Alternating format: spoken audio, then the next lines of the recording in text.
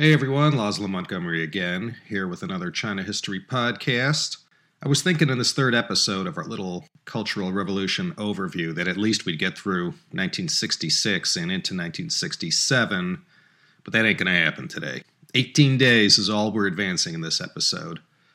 August 1966. Civil rights movement in the U.S., Revolver was released, John Lennon made his famous apology for saying the Beatles were bigger than Jesus, Vietnam War under LBJ was heating up, yet all those devastating earthquakes that month in Turkey. In August 1966 in China, Mao is going to unleash this monster he created called the Red Guards. This is when it all starts. This is when those massive rallies in Tiananmen Square start to happen. Parts 1 and 2 of this series sort of gave you a general idea about how this whole thing got set up and how all the groundwork was laid. Now it's time for Mao Zedong, now pushing 73 years old, to show off and get in front of his millions of adoring fans and show everyone he could still shake it a few times. Now is when one of the all-time great historical displays of megalomania, caught on film at least, is about to go down for all to see and enjoy. In the last couple episodes, we saw how he silenced his critics, stuffed the halls of power with like-minded individuals, and now he's playing with fire, thinking he can kick up this massive dust storm and at the same time keep everything under control. He's going to launch the Chairman Mao show, and although he never lived to regret it, he sure figures out it's easier to create chaos than to rein it in. August 1966 is when the gathering thunderclouds start to turn this scary gray-black color, and ominous blasts of lightning begin to appear that presages this violent storm, not seen in China since who knows when. And so this man-made disaster, Mao's second in less than a decade, starts to take off. Let's pick up where we left off last time during a rally held at the Great Hall of the People, where Zhou Enlai, Deng Xiaoping, and Liu Shaoqi, knowing they better start currying Mao's favor or else, appear before a crowd of 10,000 or so, mostly students, teachers, and they try to appear as contrite as possible and explain what this whole cultural revolution is all about. But as they try and explain themselves, and not very coherently, I might add, Mao walks on stage and steals the show and sucks all the energy out of the Great Hall. The crowd went crazy as the chairman hit the stage. Liu Shaoqi and Deng begin to get a sense that they are now dead men walking. Mao is obviously dissing them in a very unflattering way. That was July 29th, 1966. And now let's begin today's episode in the unforgettable month of August in the year of the Fire Horse, 1966. Now comes the time to get everything about this mass campaign organized and to define the whole purpose of this great proletarian cultural revolution thing. Mao does this on August 1st and 2nd with what soon became known as the 16 Points, though officially it was known as the Decision Concerning the Great Proletarian Cultural Revolution. I won't name them all, but this document serves as the playbook for the Cultural Revolution. Liu and Deng get unceremoniously pushed aside. They didn't lose their jobs, at least not yet, but Mao was very publicly marginalizing these party leaders. At this point, the Central Cultural Revolution Group is the ultimate authority in China. They're calling all the shots. All the work teams, those last bastions of control, the last line of defense to prevent all these hot-headed teenagers from becoming an uncontrollable mob, itching to go crazy and create havoc wherever they went, they were called back. The only thing standing in between some semblance of social order and utter chaos were these work teams. Every last one of them is recalled, and Mao and his gang just dump all over them, and there follows all this criticism, self-criticism. So Mao was pointing at the complete and utter failure and incorrect behavior of these work teams. But what he was really doing, since Liu had already admitted responsibility for them, was pointing a finger squarely at him. So, what's Mao's next move? He calls a plenum. This is going to be the 11th plenum of the 8th Central Committee. This plenum, called by Mao, had no quorum, so I guess you could call this a a rump Central Committee. It was packed with Mao's kind of people, committed leftists and opportunists, or perhaps both. Nie Yuanzi, for example, she too participated as a member. If that gives you any idea about the credibility of this body, she was the Peking U professor who wrote that first Dazi Bao. At this time in China, you really had to put your thinking cap on. Nothing like this had ever happened, at least since liberation in 1949. So everyone had to think fast on their feet in August of '66 to analyze how best to either exploit the situation for their own personal gain or how best to survive and get through the worst of what was surely to come. This 11th plenum, it met from August 1st to 12th. This is where Chairman Mao draws a line in the sand and spells it out clearly that this mass movement is tasked with rooting out all this revisionism, this Xiuzhengzhuyi, all around them, and the masses were going to be fully empowered to carry out class struggle against all these intellectuals, government officials, and party members with the express purpose to weed out, and here's the most key phrase again, quote, those in authority taking the capitalist road. And pretty soon we'll see who the number one person in authority is who takes the capitalist road. We'll also get to see who gets labeled the number two guy. I'll give you a hint. We featured him in an 8-part series here at the China History Podcast. It was Liu Shaoqi who gave the opening speech at the plenum. And if Mao heard anything he didn't like or that he doubted, he would interrupt Liu mid-speech. Now, he was Chairman Mao, and all the normal rules of society and politics didn't apply to him, but nonetheless, this definitely was a breakdown in decorum. Can you imagine Wen Jiabao speaking before a plenum assembly and Hu Jintao interrupting him with all these sarcastic remarks? This 11th plenum was no normal session. Liu, at this point, already knew his fate was sealed, and at this sorry point, Mao was just toying with him. Liu criticized his poor judgment and handling of the work teams. He took full responsibility for that. And then Mao said 90% of the work teams made mistakes in standing on the side of the bourgeoisie, thus opposing the proletarian revolution. So, here he was pointing at the work teams, but scolding Liu Shaoqi for his dictatorial ways and how he handled everything with the work teams. This was a terrible time for Liu Shaoqi, and it only kept getting worse for him. Mao had written a letter to the middle schools that were attached to Tsinghua University. If you recall, the very first units of what became known as Red Guards were formed there. Mao writes them a letter in response to their Dazi Bao that they had sent him. It said, "Long live the proletarian revolutionary spirit of rebellion." They asked for a reply, and they got it. Mao wrote back to them, quote, "You say it is right to rebel against reactionaries. I enthusiastically support you."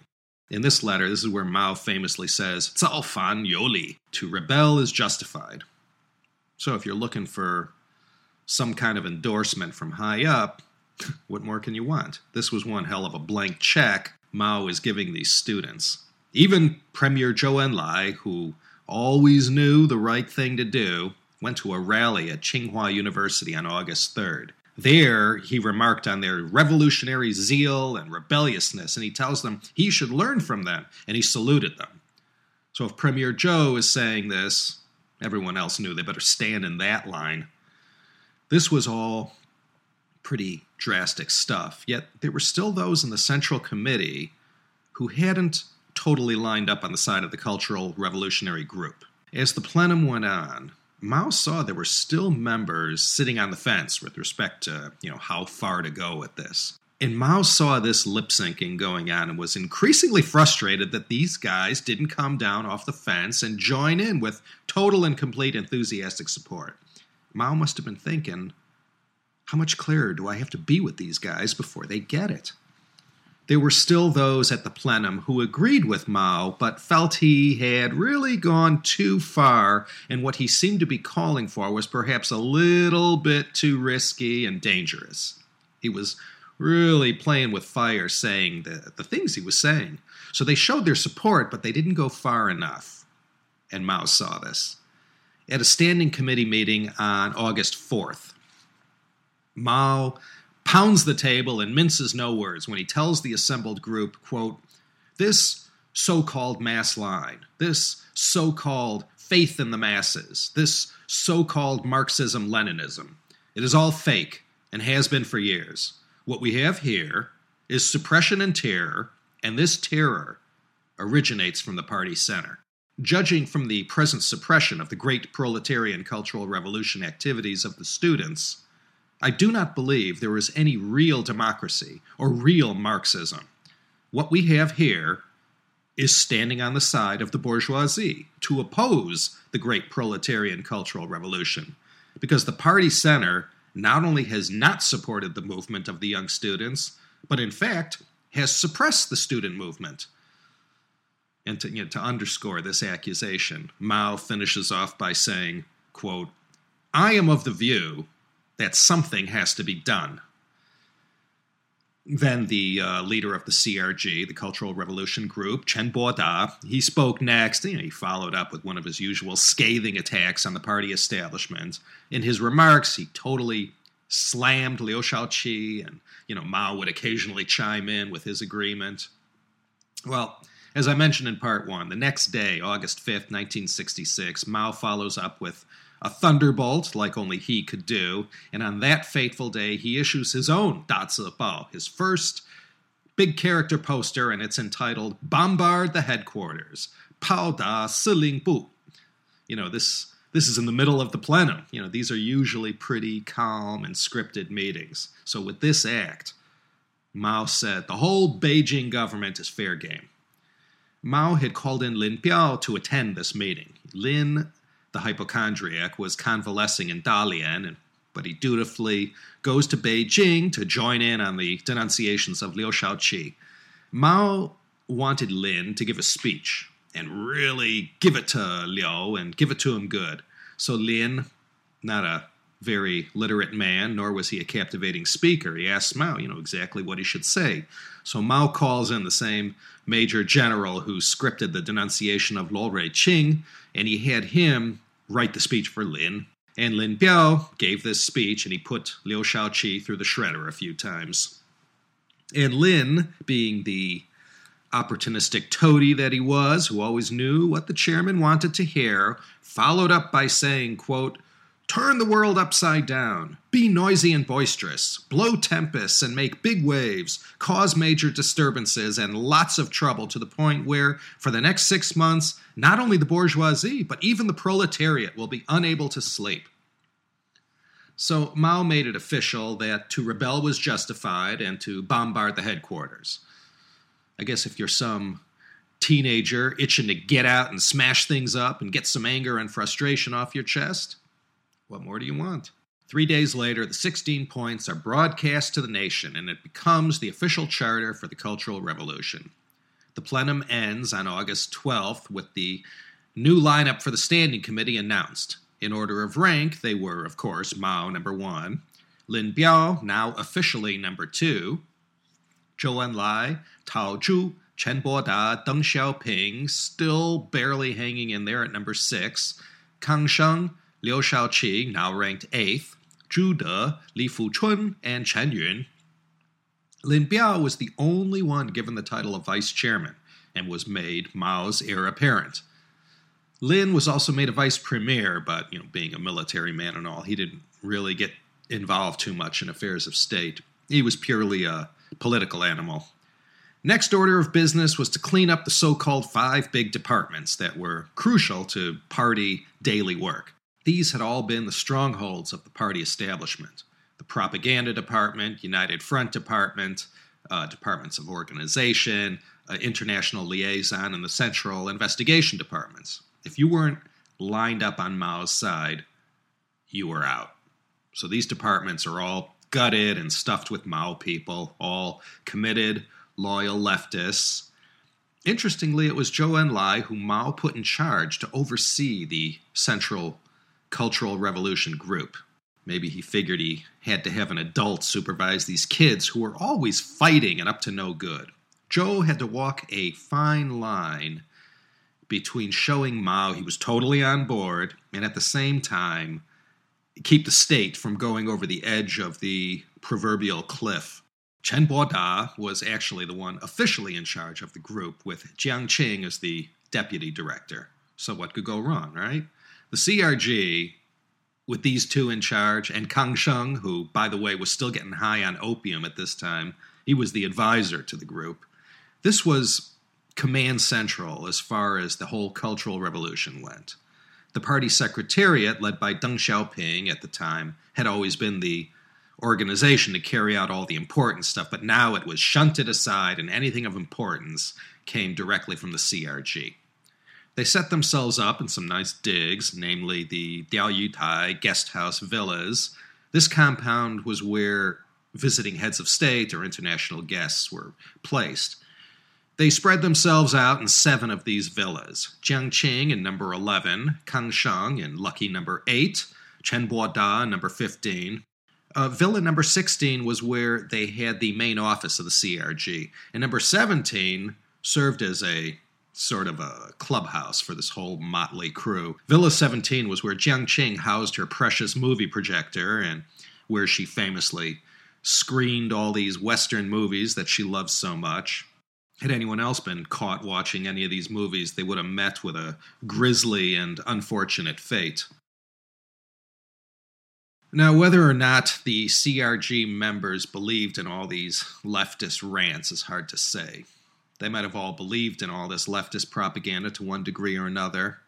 Nothing out-trumped their ambition and quest for personal power. And the way you got this was from your association with Mao, Jiang Qing and Kang Sheng perhaps being the best examples of this.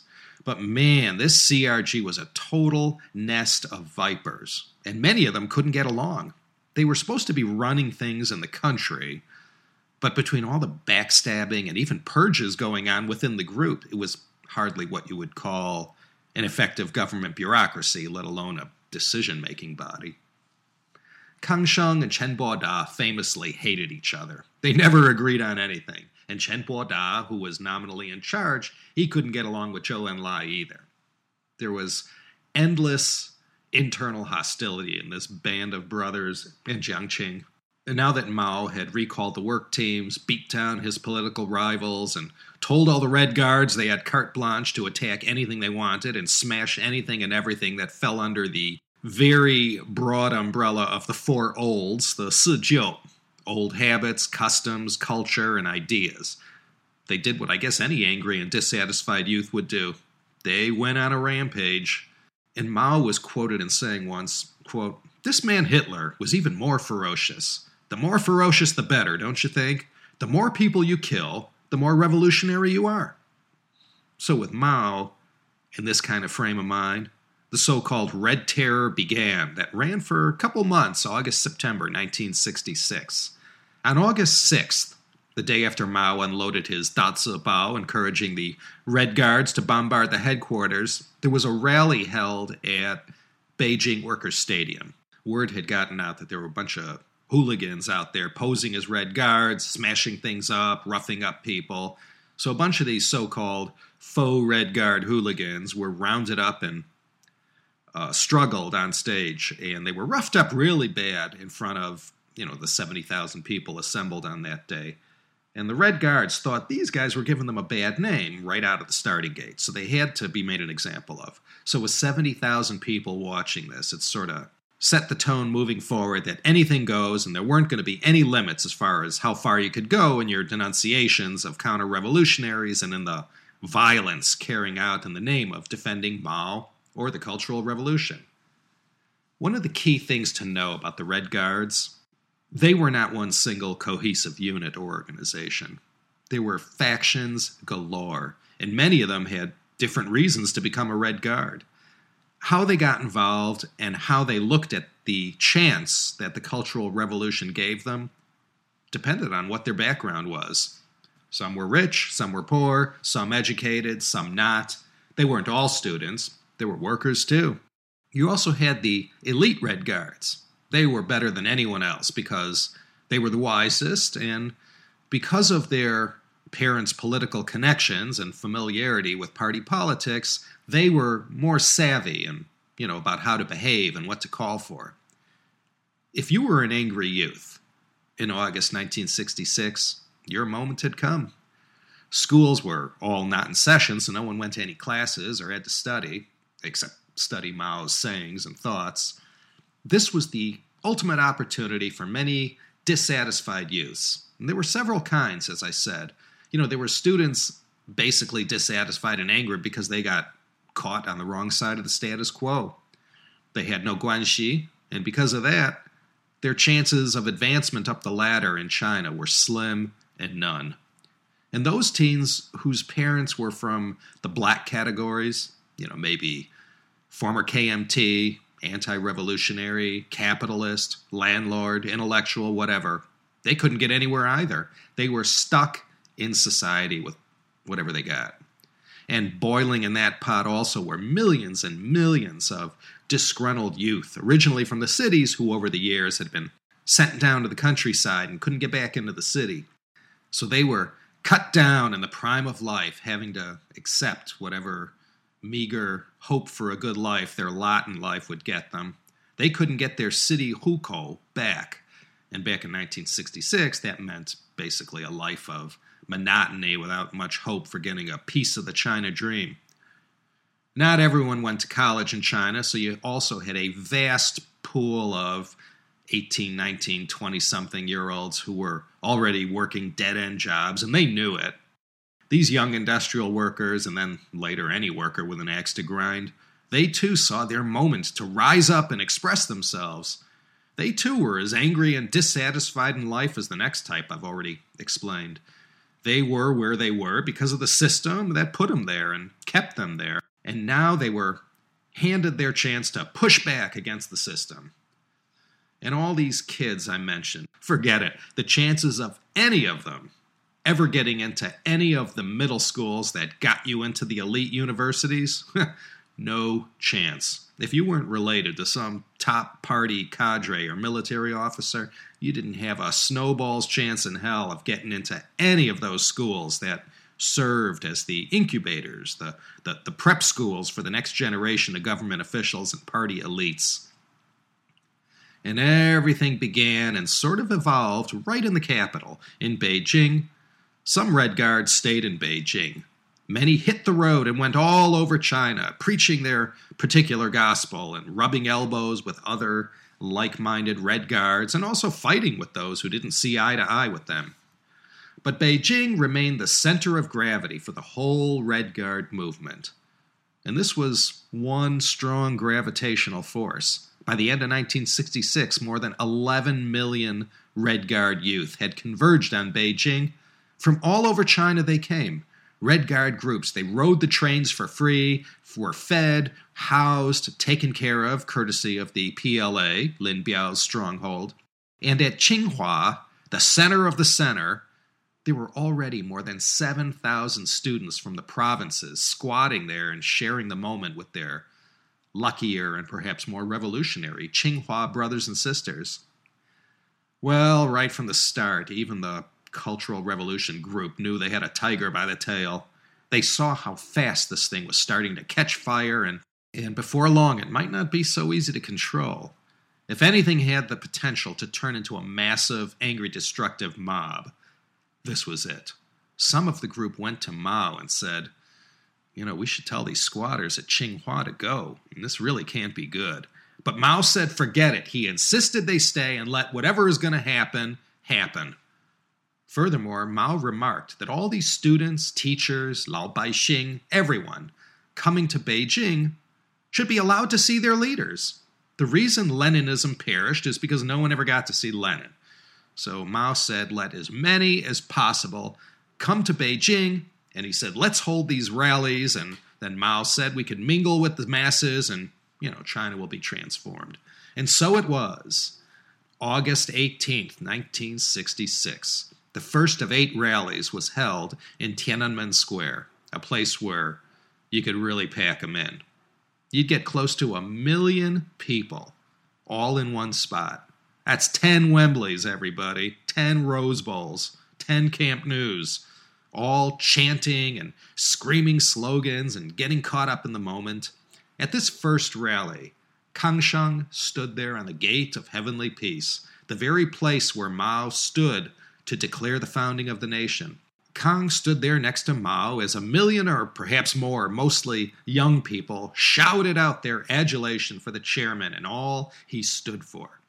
I introduced Kang Sheng back in one of the earliest China history podcasts. Other than being a discerning collector of art and books, he really was a bad guy from almost any way you looked at him. And here he was, standing next to Mao at this first rally of the Cultural Revolution. This was one of his finest hours. What did Mao feel at this moment?